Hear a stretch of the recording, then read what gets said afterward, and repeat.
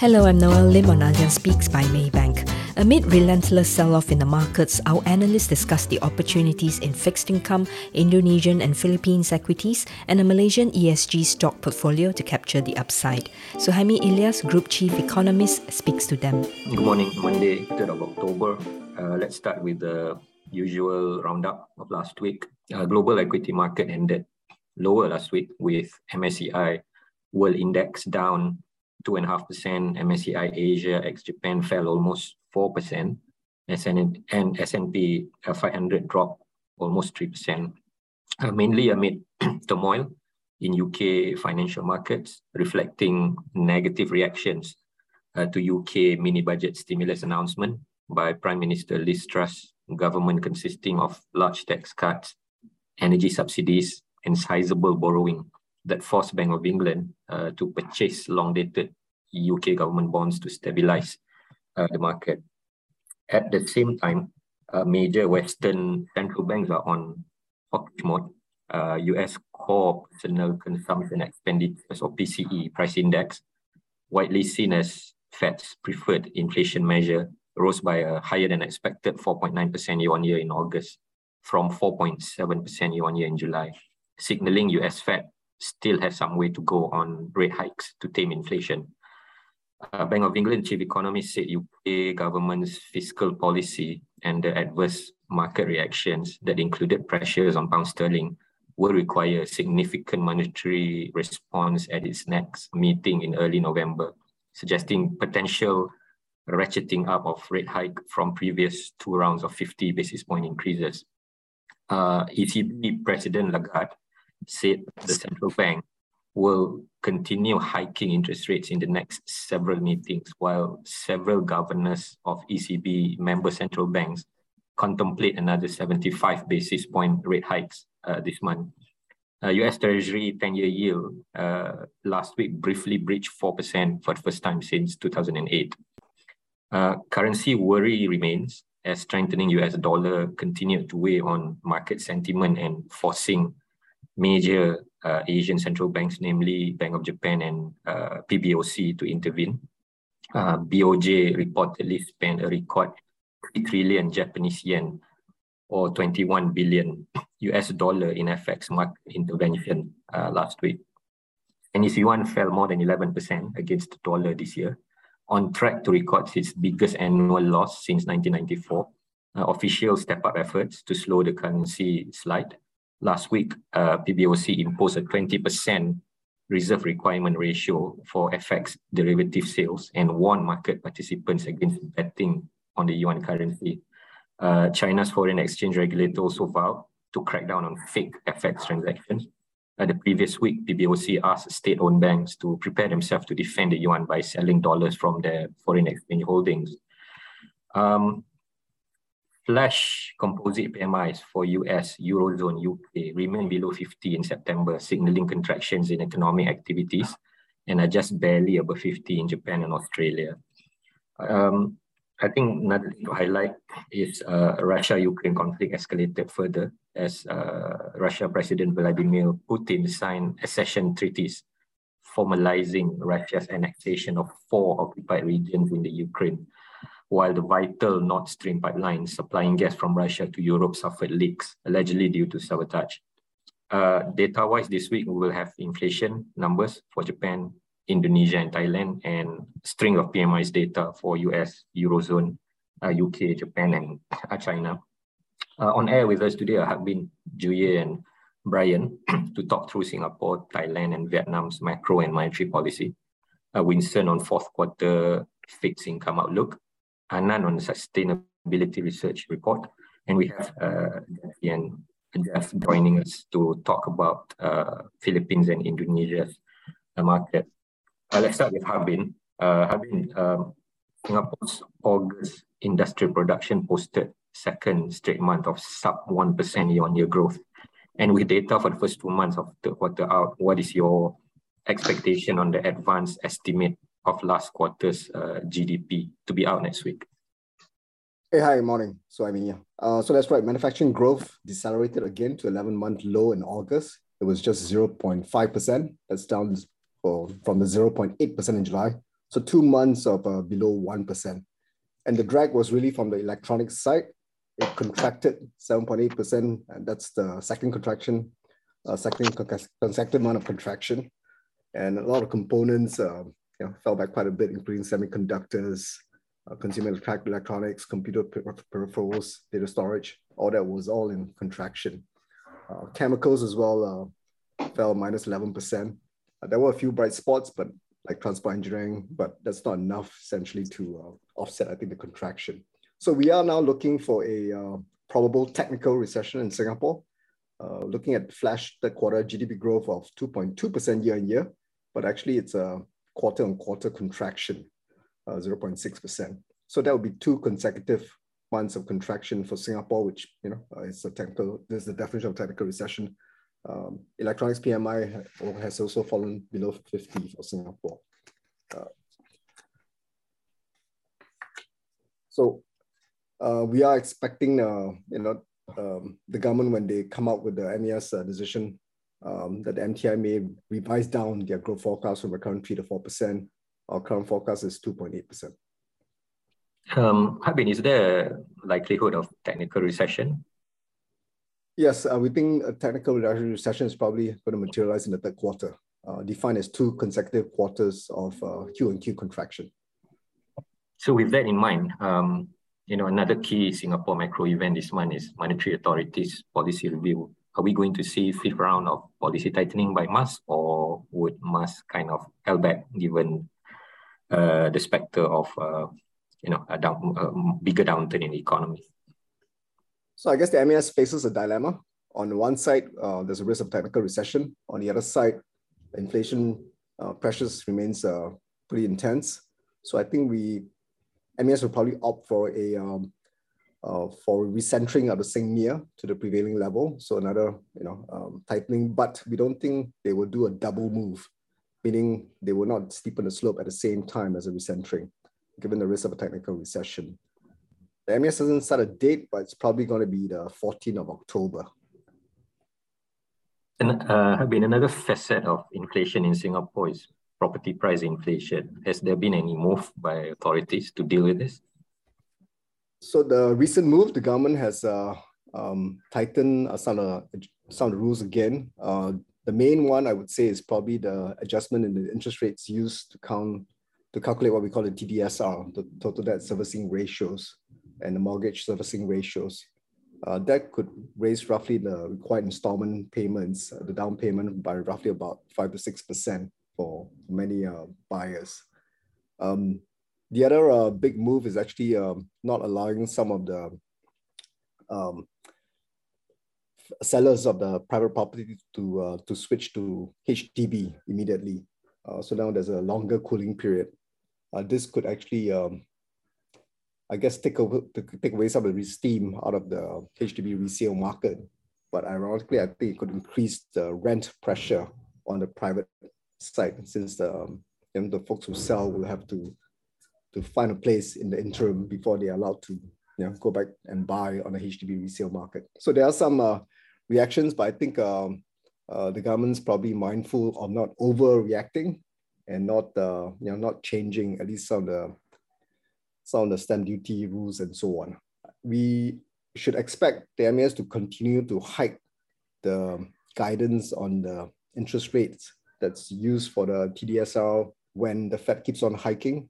So now the move is from 3.5% to 4%, but if mortgage rates keep on climbing, then I won't be surprised if they keep on raising it to 4.5% or 5%. We're expecting the mortgage rates in Singapore to touch 4.5% by end of this year, and possibly 5% middle of next year, simply based on the Fed's latest hawkish dot plots. Right. Thanks, Harbin. Jue, on Thailand, Bank of Thailand raised interest rate for the second straight meeting by 25 bips to 1%, but this was below your expectation of a 50 basis point hike. What's BOT justification for its decision? And in your opinion, is BOT right in being the least hawkish ASEAN central banks to date? Morning, Sohami. Morning, everyone.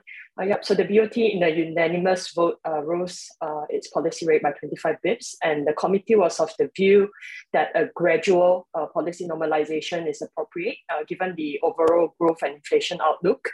In terms of growth, Thailand is lagging behind the rest of ASEAN. And also its household debt at 88% of GDP in the second quarter is among the highest in the region. And Thailand's inflation has not been demand-driven like that in the US. In my opinion, a 25 bps hike may not be sufficient to support the baht, which is hovering at 16-year lows against the USD. And the weakness in the currency may be sustained with current account deficit staying wide at $3.5 billion in August due to the white goods trade deficit. How do you see the overall outlook for Thai economy and Bank of Thailand's interest rate policy path going forward? Yeah, we are maintaining our GDP growth forecast at 3.2% for this year. That's slightly lower than BOT's revised forecast of 3.3%. Continued recovery in the tourism sector should drive growth in the second half of the year. Thailand lifted the last of its pandemic era travel restrictions on 30th of September. It waived the proof of vaccination for entry and also ended the nationwide COVID-19 emergency decree. And tourist arrivals have climbed to around 5.3 million year to date as of the 21st of September. And it's on track to reach the government's target of 10 million for the entire year. We expect growth to pick up to 3.8% next year. That's similar to BOT's forecast as tourist arrivals continue to rise. On the policy rate, we expect the BOT to hike by another 25 bips in the final meeting for this year in November, and another 25 bips in the first quarter of next year. That would bring the terminal rate to 1.5% as the tourism recovery gains momentum and also helps to boost the current account balance. We expect BOT to pause after the first quarter of next year on account of a global growth slowdown. Last Friday, Thailand's Constitutional Court ruled PM's Prayuth had not exceeded the maximum 8 years allowed in office, so clearing the way for him to return to office after a 5-week suspension. I guess there won't be much by way of material economic impact between now and the election on 7 May next year, but anything to share about the upcoming election? Are we looking at return of elected civilian government, or we going to see a continuation of military-backed government? Yep, so Prayut will return to office today as the court ruled that his prime ministerial term started from April 2017. So this allows him to remain the leader until 2025 if he is selected to lead the ruling coalition again, and if that party returns to power. For now, election rules still favor the military-backed group to retain power in the next election. But having said that, it will have to find a strong candidate if it faces stiff competition against the Pheu Thai party. Prayut's popularity has been falling since last year. And based on recent polls by the National Institute of Development Administration, the Pheu Thai party topped the poll as the favorite party to win the election for around 34% of respondents, followed by No Party at 24%, and thirdly, the youth-oriented opposition Move Forward Party.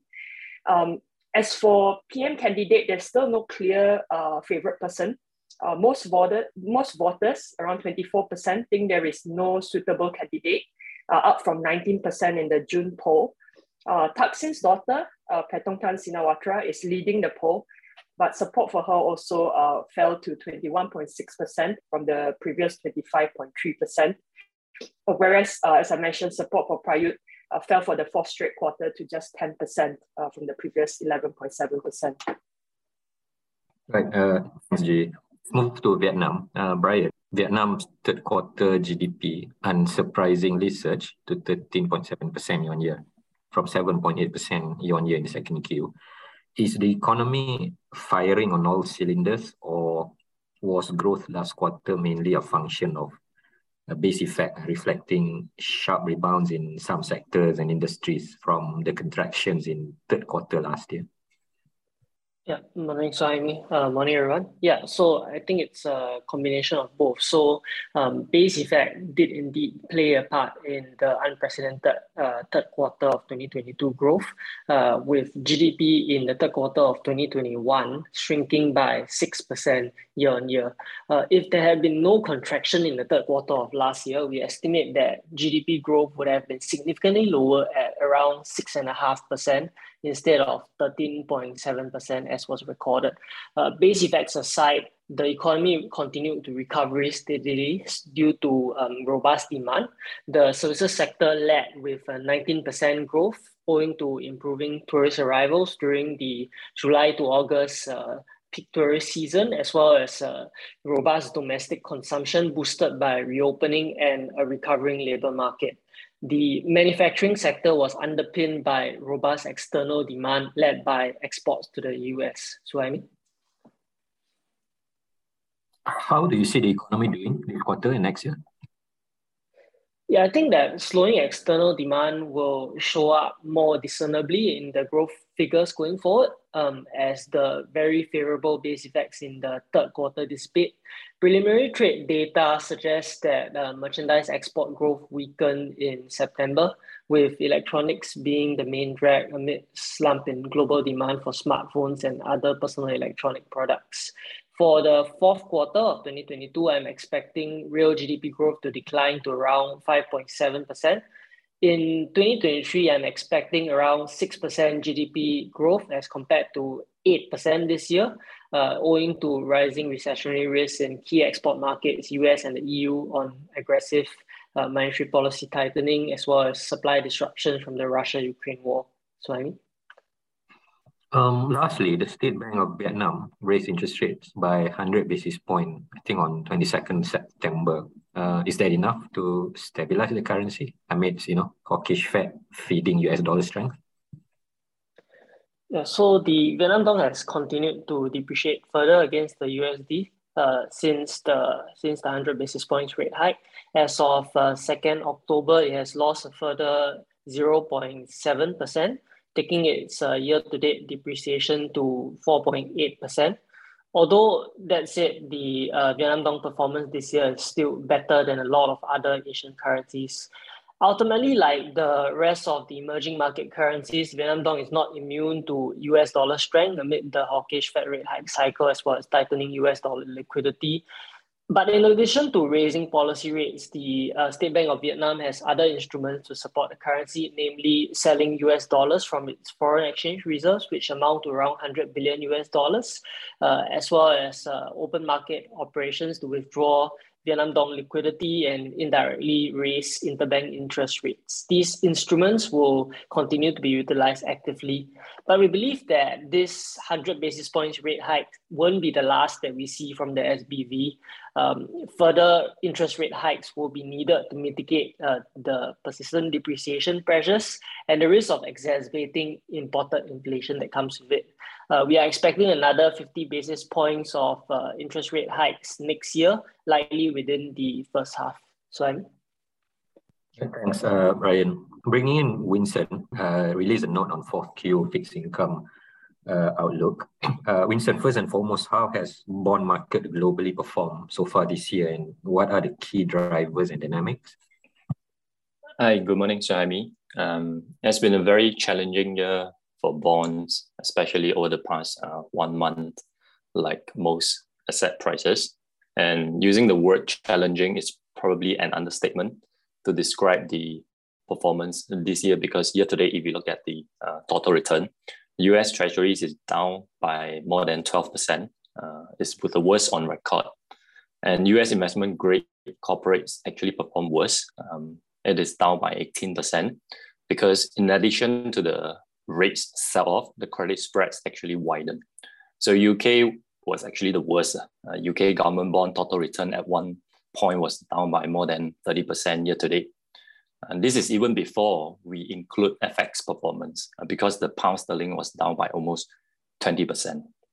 And the key drivers are actually hawkish Fed, global synchronized tightening by central banks that led to significant repricing in a number of asset prices, or most asset prices, including equities, although less for high yield credits. If the Fed indeed hike rate to 4.6% as projected in its forward guidance, the total increase of 450 bips is going to be the most forceful tightening cycle since the 1980s, since the Paul Walker era when the US inflation was running at 10-15%. But if we look at the relative performance, EM Asia bonds actually outperform because of divergence where regional central banks like BNM, Bank Indonesia, they have not been as aggressive and they are not expected to be tightening as aggressive as the Fed. So just for comparison, bond total return in local currency, China is actually up 3.5% year to date because of the PBOC cut rate. India and Indonesia almost flat, and Malaysia is down by about 2% year to date, better than what we see in the DM rates market.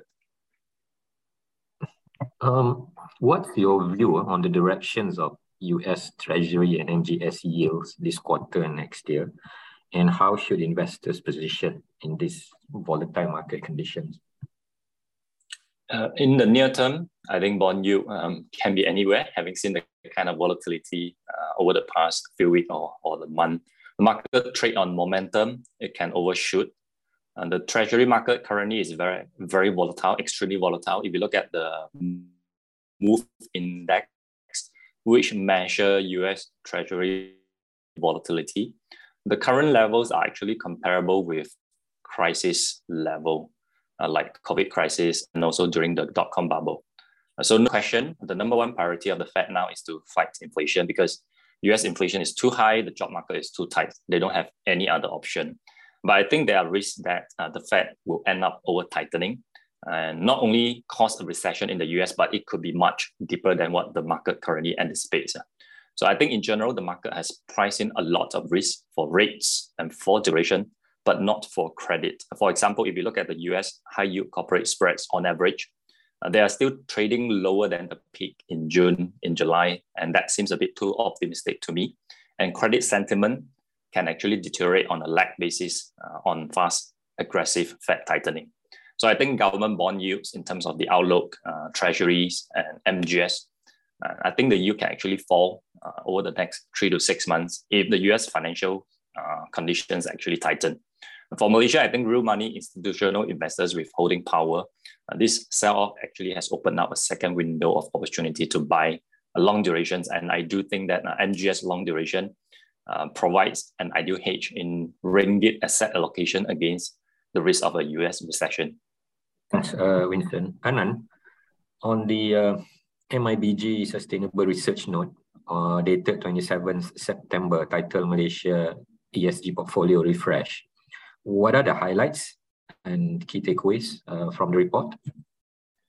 Yeah, hi, good morning, guys.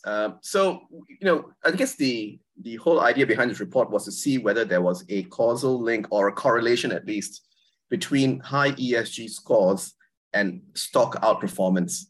This really builds on the work that Jigar did at the ASEAN level with his report in August 12th. And, for the ASEAN report, the correlation was not so great. It was relatively weak. We looked at 86 filtered stocks that we cover, and the filters being, low to medium ESG risk ratings, decent quality of management, and low level of controversies. Those 3 filters, 86 stocks in our coverage across ASEAN satisfy that. But, while they outperformed the MSCI ASEAN index, they didn't really outperform our broader coverage or even Sustainalytics broader coverage.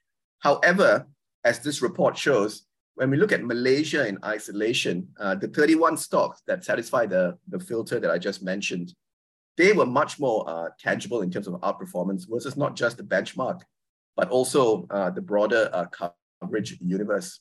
To take it one more level, as per the title, we took this opportunity to refresh our ESG portfolio as well. And there are 15 stocks in our ESG portfolio. We back tested the performance of those 15 stocks, or the 15 stocks you see at the bottom of the screen here. And these stocks outperformed everyone, really, both the benchmark as well as the broader 31 stocks in Malaysia that passed the filter as well. So conclusion, Suhaimi, is 2 things. 1, ESG does matter, or it appears to matter in terms of correlation between solid ESG scores and stock outperformance. And two, and perhaps more importantly for bottom-up research, bottom-up analyst contributions to ESG picks also matters, because for the 15 stocks we picked, we didn't just use the filters, but we also used the quantitative ESG 2.0 tear sheet scores that we have just rolled out since 2 months ago for all our stocks. And that is a key input in picking these 15 stocks as well. So both ESG's top-down scores, as well as bottom-up analysts' quantitative and qualitative assessments matter in terms of performance. So which are the stocks that you would recommend as a must-have in a Malaysia ESG portfolio? Yeah, I think when you look at this 15 stock portfolio, you will notice a couple of things. It's very balanced, both in terms of risk scoring, and it's also very balanced in terms of core business diversity. So, if we could do it, we would go for the whole portfolio because it provides diversification as well as a solid overall score. But I think when you look at the individual scores, the ones that score very high on our own MIBG ESG score, which is the second last column you see there. The banks do score high there. Hong Leong Bank is something that scores very high. Sunway Group. Yinson is a great transition play. It's an oil and gas stock now, but it's investing heavily in green technologies and green assets. So, we expect that value creation to come through as it switches more and more into green investments. And something like, Burma's Auto and Gamuda as well, we think would be quite good picks for any ESG portfolio. Thanks, Anand. Let's move to Indonesia and Philippines equity, but maybe we start with Jeff first. Jeff, Indonesia stock market is up, I think 5.6% year to date. I mean, this is in stark contrast to the year-to-date declines in other ASEAN markets. So do you think there's more upside to the market, given the steady growth momentum and outlook, but rising inflation that prompted Bank Indonesia to turn more hawkish on policy tightening of late? I mean, what is your outlook for Indonesia's equity? Good morning, Saimi. My outlook on JCI is that we recommend our clients to take profits. We think that with the U.S. Federal Reserve still remain hawkish, and also after the DI rate hike, we think going forward there will be earnings downgrades. And also right now, JCI index is currently trading at a forward Bloomberg consensus earnings at 16.1 times, which is around the 10 years mean. So it's no longer cheap. So actually, we recommend our clients to take profit. But for the 2023 outlook, that we are quite optimistic. We have a year-end target next year at 8,050. We think that by first half, U.S. Federal Reserve might be less hawkish, and also Indonesian economy will be likely to decouple from U.S. recessions, and JCI should be riding on the EV battery narrative. On top of that, we think that with the election, the pre-election spending will boost the economy, especially the second half. But tactically, we recommend our investors to remain cautious and only buy on weakness. We prefer to go long on consumer staples names like ICBP, Mayora, and Calbe, and also a telco operator, Telkom. And we only recommend buy on weakness on the big banks, the BBRI, BNI, and Bank Mandiri. Thanks, Jeff. Let's move on to Jackie. Jackie, Philippines is like the opposite extreme of Indonesia. Markets down 15% year to date on factors like high inflation, aggressive rate hike by the central bank, weak peso, that I guess dominate investor sentiment and market flows. But is Philippines market ripe enough for investors picking? Where do you see the low-hanging fruits in terms of sectors and stocks? Hi, good morning, Suhaimi. So yes, definitely. The market weakness is actually spotlighting the opportune buying window for high growth mode stocks. Out of the 41 names under coverage, 22 stocks are trading at more than 30% discount to their 5-year mean valuations. And of this 22, 17 have 2022 to 2024 above average earnings CAGRs of 14 to 60%. And further, of this, 17, six belong to our country and sector top pick list. So These 6 screaming buy stocks are top mobility picks, SM and GT Capital, our preferred telco, property, and consumer picks, PLDT or TEL, Ayala Land and DNL, and our transport stock, ICT. So all of these names are consistent value creators with positive enterprise value adds and with strong economic moats arising from their market leaderships and or niche positions. Right. Thanks, Jackie. Sorry, I have to cut it at this point. We're already 8:30. Just one more thing to highlight. This Friday, Malaysia will table its 2023 budget. That's it for today. Thank you very much and have a good day ahead. Get specific advice from your financial advisor or trading rep. Check out our Maybank Trade app and also follow us on Spotify and Apple Podcasts. Tune in next Monday for our analysis on Malaysia's budget 2023. I'm Noelle Lim on ASEAN Speaks by Maybank.